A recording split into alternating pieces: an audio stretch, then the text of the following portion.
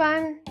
Hi, my name is Nirvan, and this is the 24th episode of my podcast, All Around the World, where I explore one country every week. This week's country is home to an everlasting storm. Ooh, it's Venezuela. Venezuela is a country located at the northern end of South America. It occupies a roughly triangular area consisting of many rivers and lakes, including the largest lake in South America. They also have many mountains, but not all mountains have a peak.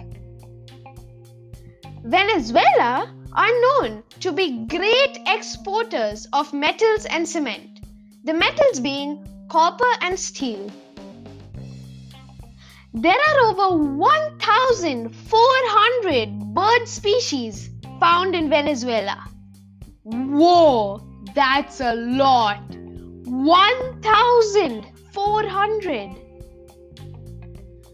The Venezuelan flag has a deeper meaning than it seems. The colors of the flag represent different things. The yellow represents land wealth, the blue represents the sea, and the red represents the blood shed by the heroes of Venezuela. They are very brave.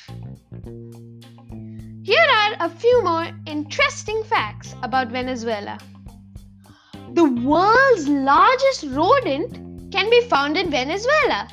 The capybara can grow up to 1.4 meters long and weigh up to 65 kgs.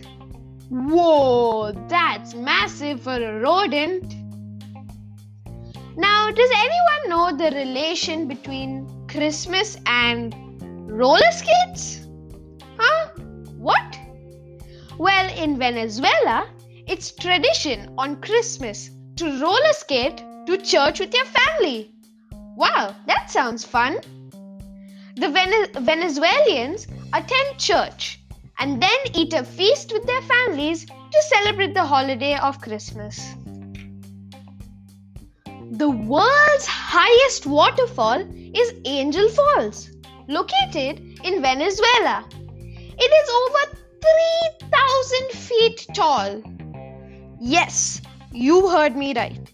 3,000 feet. Whoa. Venezuela has the largest proven oil reserve in the world. Kind of surprising, don't you think? Venezuela's name comes from the word Venezuela, which means Little Venice. It was named as such by Amerigo Vespucci, who saw houses that reminded him of Venice in Italy. Yes.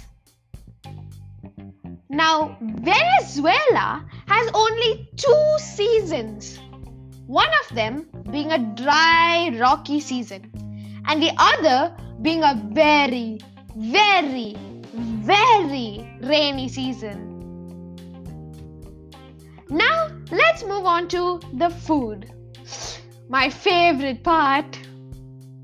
Pabellón Criollo. This is Venezuela's national dish. Pabellón Criollo consists of juicy pulled beef, black beans, white rice, and fried plantain. Usually, it is served with some shredded salty white cheese, grated over the black beans, and a slice of avocado on the side. Now that sounds tasty. Arepa. This corn-based bread is the ultimate Venezuelan food that can be eaten as a main dish or as a side dish. Arepa is a flat, round, uneven patty made from corn flour. It can be either fried, grilled, or baked. Arepas are filled with a variety of ingredients depending on the region and style of the cook. It is very versatile because you can add your personal touch to the dough. Popular stuffings include scrambled eggs, black beans with cheese, seasoned ground beef, or even avocados. Cachapa. Cachapa is a pancake-like cake made from fresh corn batter with some pieces of corn kernels.